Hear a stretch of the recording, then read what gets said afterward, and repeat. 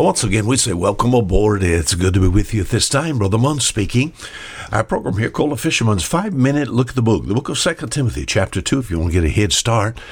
Some people even have time, even a little 5-minute time, that are listening maybe from their home. 2 Timothy, chapter 2, all the way down to verse 15.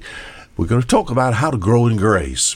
There was a time where our Savior, when he was here on this earth, walked the shores of the Sea of Galilee, especially the northern part, from Bethsaida over there around to Capernaum. And as he walked the shores, he came in touch with especially one man that I love and appreciate in the Bible, and his name is Simon Peter. And one of Simon Peter's last statements, we have even a book, this old fisherman, 1st and 2nd Peter.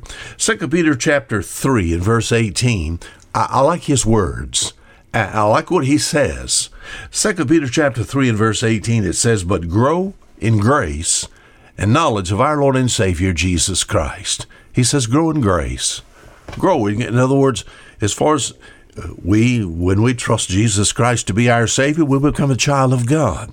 But God doesn't want you only just to be a child. He wants you to grow into some type of, well, it's not a type. You grow into spiritual maturity. Grow in grace. How are you going to do that? I found the answer. 2 Timothy chapter 2, verse 15. This has really helped me in over 50 years of ministry and being born-again Christian.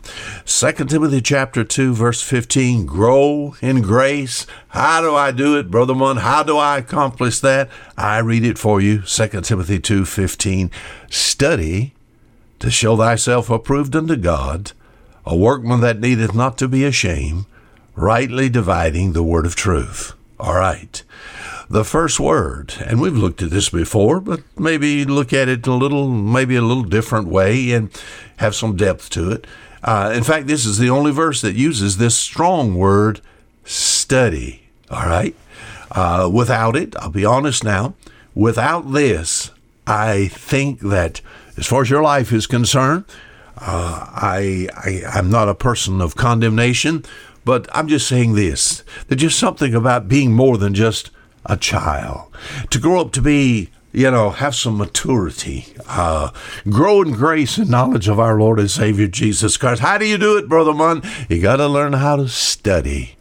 It's one thing to read the Word of God, and that is so hard, my friend, to admonish and to get people, especially as far as a minister is concerned. I've been pastor for years, and evangelist, a missionary evangelist, and a Bible teacher, and I found it so hard just to get people just to read the Bible, just to read the Word of God. But you have to take it a step further.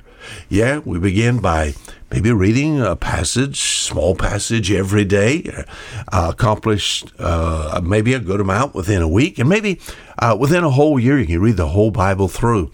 All you have to do is just give it less than 30 minutes a day of reading. You read the whole Bible through. But it's a step further. I do not believe you're going to grow in grace as you should until you learn how to study. To study. We're going to see tomorrow. To study. What does this mean? It has to do with research, examination, zealous endeavor, knowledge gained by some effort, not just to read the Word of God, but just to study it out. Let me ask you this. Let me ask you a question. As far as food is concerned, is physical food of necessity for growth? We think about a child. A proper intake, Would I not say, because of knowing that there's people around the world, and I cannot hardly understand this and associate with it. It is so sad. People around the world that are actually hungry. Does it affect their growth? You say, well, of course, a lack of food, of proper nourishment affects a person's growth. The same thing is true for you spiritually. All right. It's one thing to read. It's another thing to study. And as far as study is concerned, we're going to see this week, why should you do that? To show yourself approved. What's it going to cost? A workman. What happens if you don't study? Study to show thyself approved unto God, a workman that needed not to be ashamed. Shame. How do I do this studying?